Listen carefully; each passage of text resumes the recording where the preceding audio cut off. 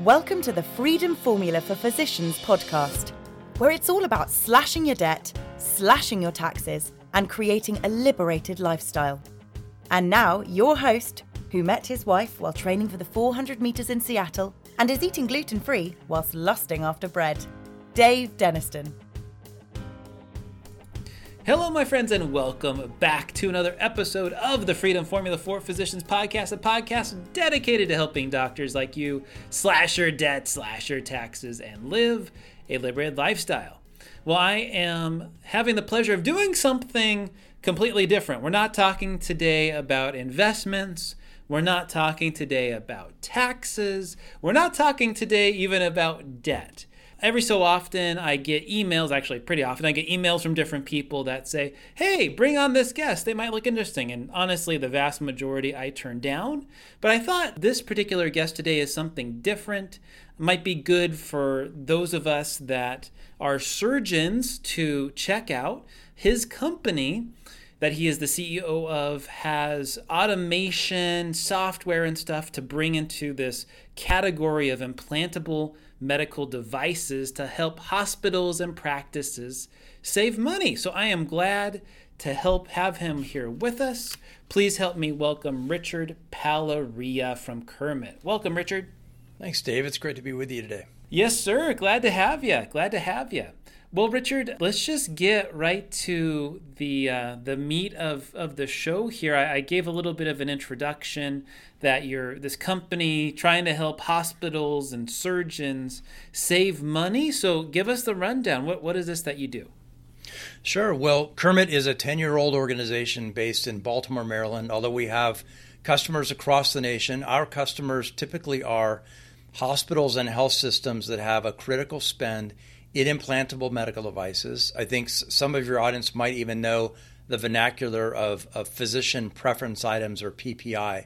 We help supply chain understand the true cost of these items. Most hospitals across the nation are overpaying for these, mainly because they do their best to negotiate prices, but they really don't know what is the best price. Did I leave something on the table? How do I know that?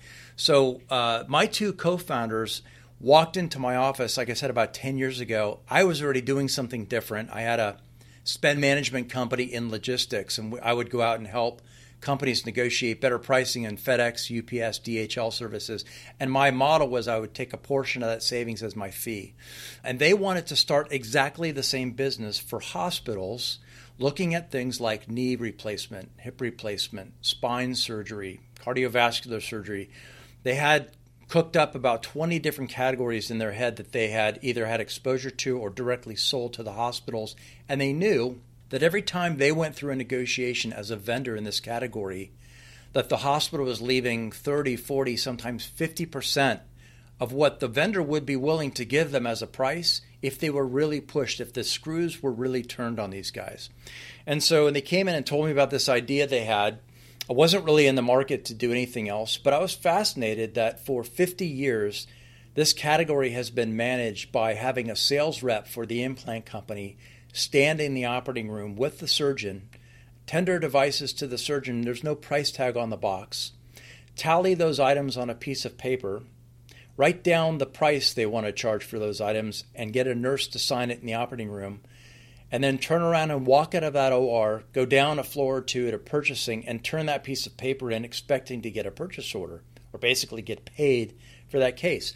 One thing I thought of, Dave, as I was on my own journey of kind of wealth management and wealth creation, was I could keep doing what I'm doing and forget I ever had this conversation with these guys, because my business was a nice lifestyle business, but it wasn't a company. Or I could really do something meaningful to walk in and change something that's been done, like I said, for 50 years in a certain way. And it's rare that you find something that is at the intersection of healthcare and technology that hasn't already been automated. I think we've gone through lots of different processes already.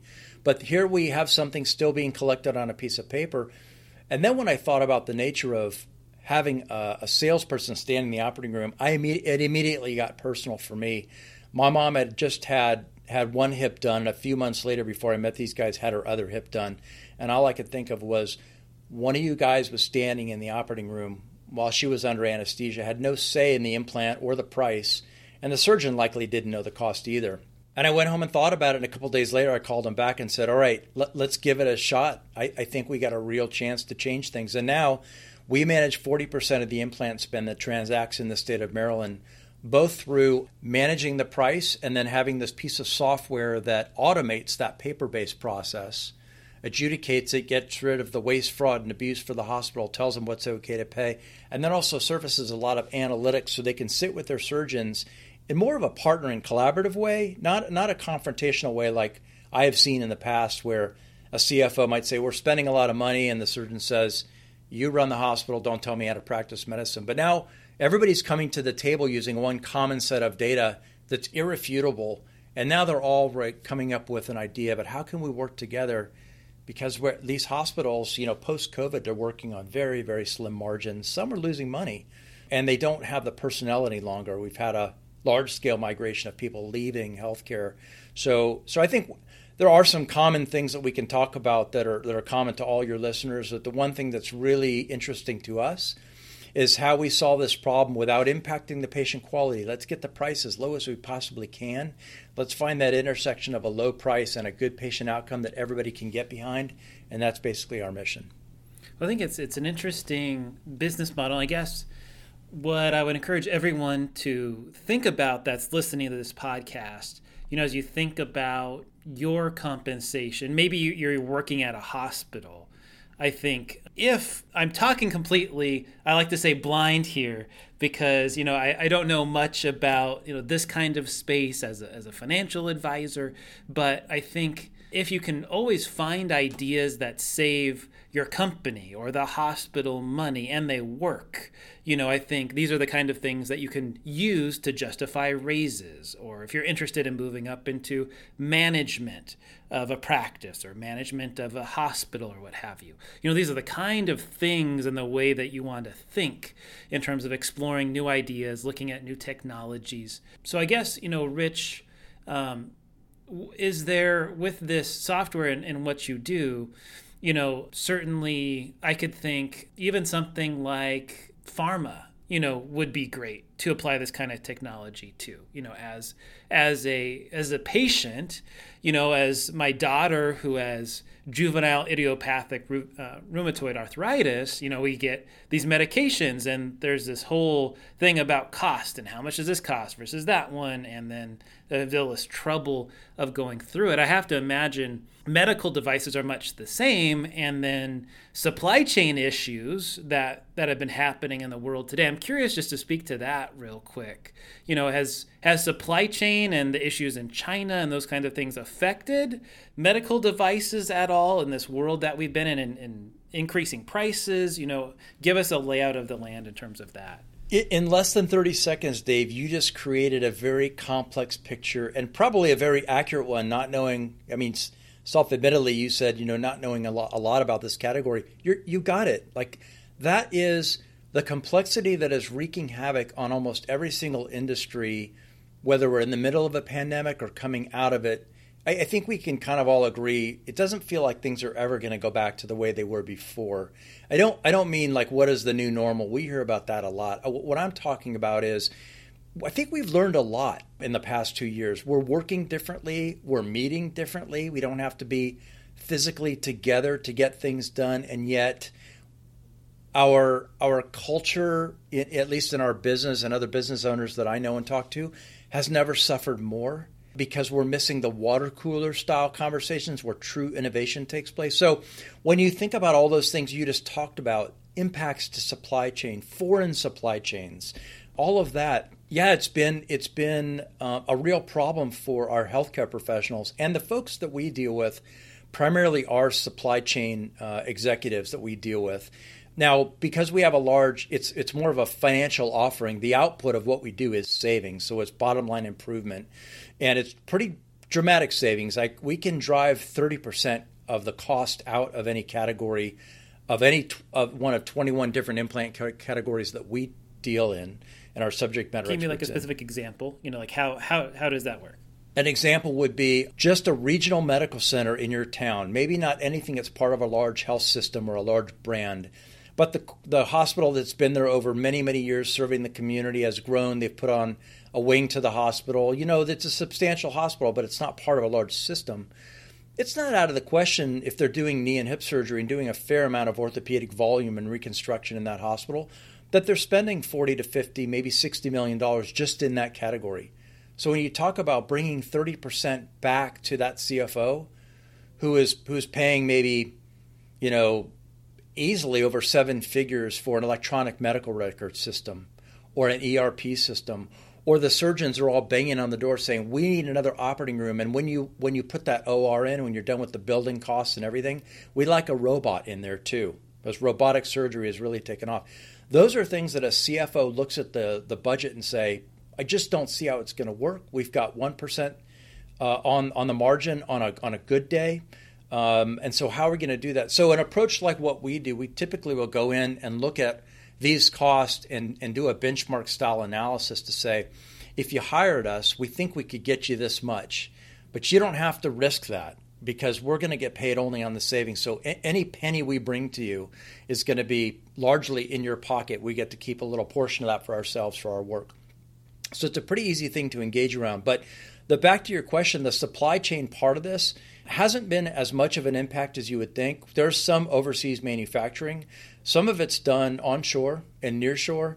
A lot of it is inventory items that don't arrive to a hospital until it's time for surgery.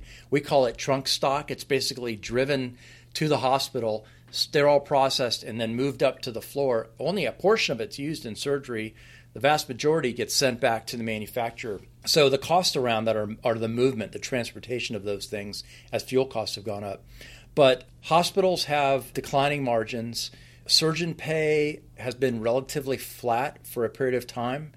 And the margins for the manufacturers are still very, very healthy. So there's a lot more to go, despite kind of where we are. The one party in all of this is still making a lot of money and has for a long period of time are the implant manufacturers, just because there's not a lot of visibility or transparency in the pricing. Well, and it takes certainly barrier to entry has been, pretty high. I would wonder, I think of technologies like 3D printing that maybe you get some of those things working, you can manufacture on site versus being dependent on the supply chain, and having a device come from a specific company like a Medtronic or Boston Scientific or whoever. And now for a commercial break.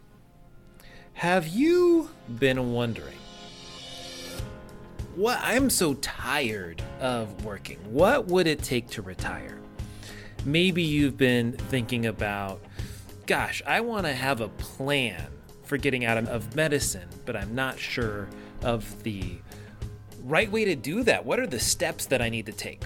Well, that is why I put together this ebook, which is The Roadmap to Retire by 45. It lays out literally step by step what you need to do, how to go through it, how to calculate it. I think this is a fantastic ebook that will probably take you 15-20 minutes to read through, but really lays it out step by step. If you want the ebook, just text ROAD to RETIRE. That's ROADTORETIRE to 833-343-2986. Again, text ROAD TO RETIRE, ROAD to RETIRE, to this number, 833-343-2986. It'll be 20 minutes that will really change your life.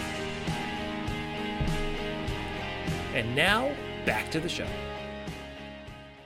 And even those big brand companies that you're talking about have all innovated, and they've adopted things like 3D printing. There are quite a few spine manufacturers now that manufacture a lot of their stuff via 3D printing.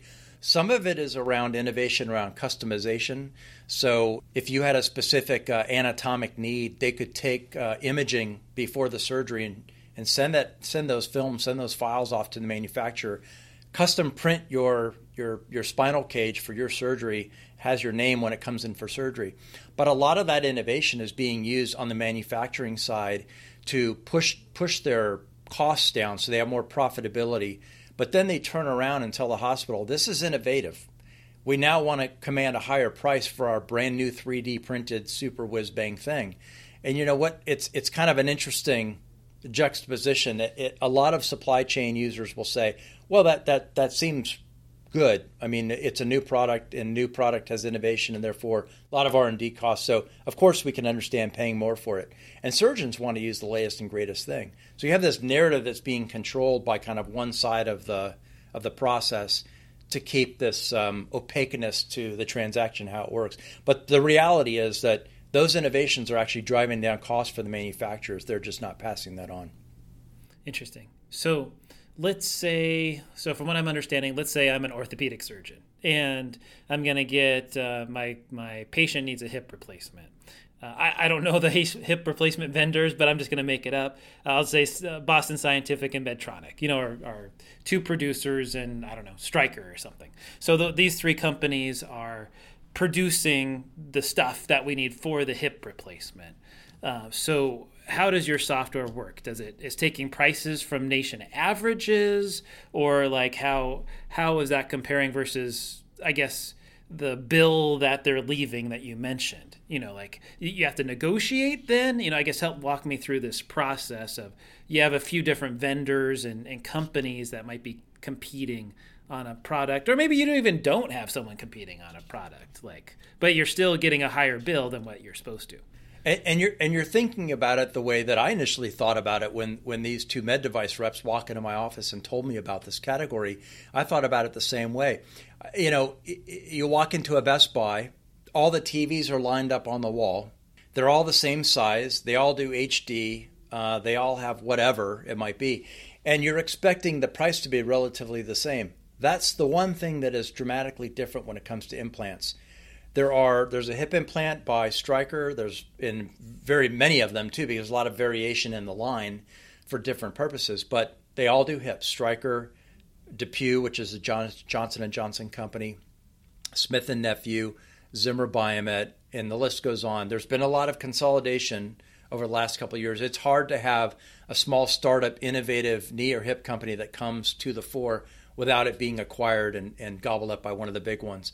But they all have a technology. What we're doing is what Kermit is saying is, through our benchmarking efforts, we understand that this particular knee from Zimmer Biomet has the same outcome, serves the same purpose, achieves the same function as this one from Stryker and this one from Smith & Nephew. So when we slot them all into a matrix, we can apply one price to that category. And when we go out to bid, we'll say, this particular knee, or a construct of the four parts that make up any knee replacement, ought to be $1,600. So anybody who wants to stay here and compete in the hospital, it's an all-play environment. We don't care.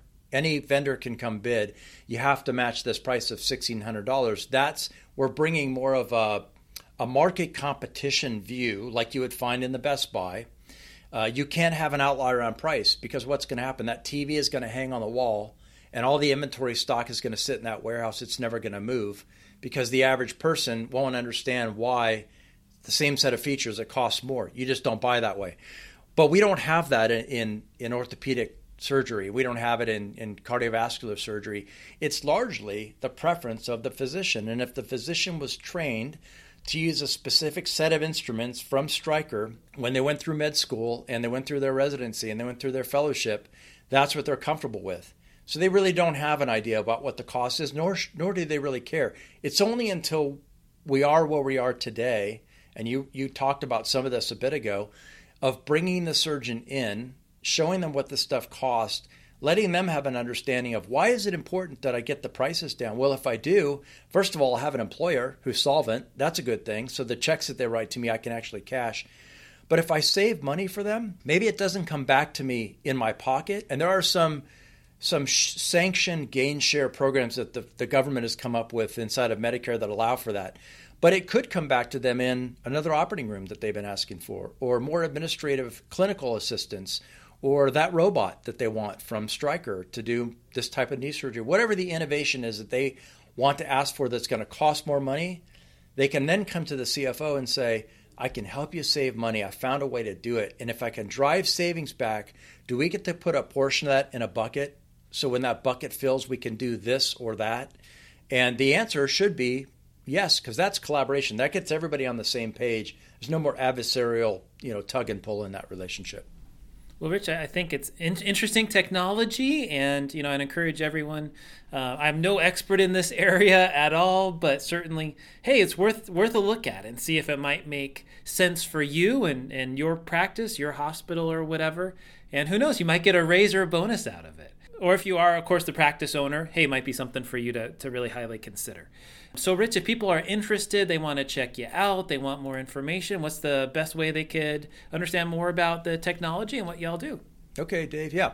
The best way to find us, and there's even a quick little 2-minute explainer video. We'll even make you dangerous, Dave. If you go watch this video, you'll be an expert in your circles. It's Kermit PPI, just like the frog, KERMIT, PPI.com. And when you arrive on the website, that video is there. We also do a lot of writing. We do a lot of thought leadership, kind of demystifying these spend categories for not just for the average person, but certainly for the hospital to understand. We have a blog up there where we put a lot of that too. We also are very active on LinkedIn.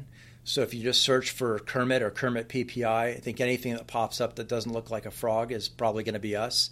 Like and follow and subscribe to what we're doing. We post videos up there, and we have a lot of other content too. Awesome. Well, thank you so much, Rich. Appreciate you being with us. My pleasure, Dave. Thanks for having me.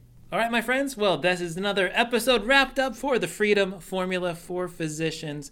And as always, remember to slash your debt, slash your taxes, and live a liberated lifestyle. Well, thank you, my friends, so much for listening to the last podcast. I am pleased to announce that I am now a completely independent financial advisor, where to the point now I can really integrate my financial planning practice with this podcast. If you might be looking for help, if you have found any of our information here interesting or relevant and you're looking for a second opinion, I am making myself available for 30-minute strategy sessions. And if you want to arrange a time to meet with me to discuss your situation and see if we might be a good fit for one another, I'd like you to call our office and speak with Kyla. Our phone number is 612-284-2409. Again, that's 612-284-2409. And I look forward to helping you with your financial situation. And now for some lovely legal disclosures required by our lawyer friends. Investment advice is only offered in jurisdictions where Centurion Financial Strategies, LLC, Centurion is appropriately registered or exempt from registration. Our Form ADV Part 2 brochure can be obtained free of charge at advisorinfo.sec.gov by searching for our firm name or its unique CRD number, which is 316454. This podcast is not a solicitation to provide advisory services in any jurisdiction in which we are not appropriately registered or excluded from registration. The information, statements, and opinions contained in this podcast have been obtained from or are based on information obtained from sources which we believe to be reliable, but we do not warrant or guarantee the timeliness or accuracy of such information. This podcast is intended for informational purposes only and should not be construed as personalized investment, tax, or legal advice. Opinions expressed by any guest are their own opinions and do not necessarily reflect the firm's views. You should carefully consider your own financial circumstances and needs prior to making any investment in securities or purchasing any insurance products. As always, past performance is not indicative of future results. Investing in securities or really anything else involves the risk of loss.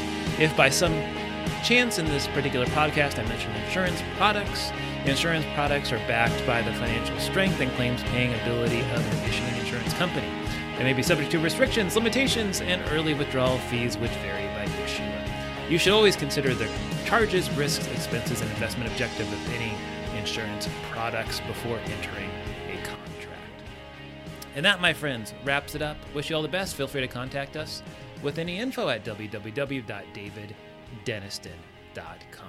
Thank you so much and have a good one. Bye-bye.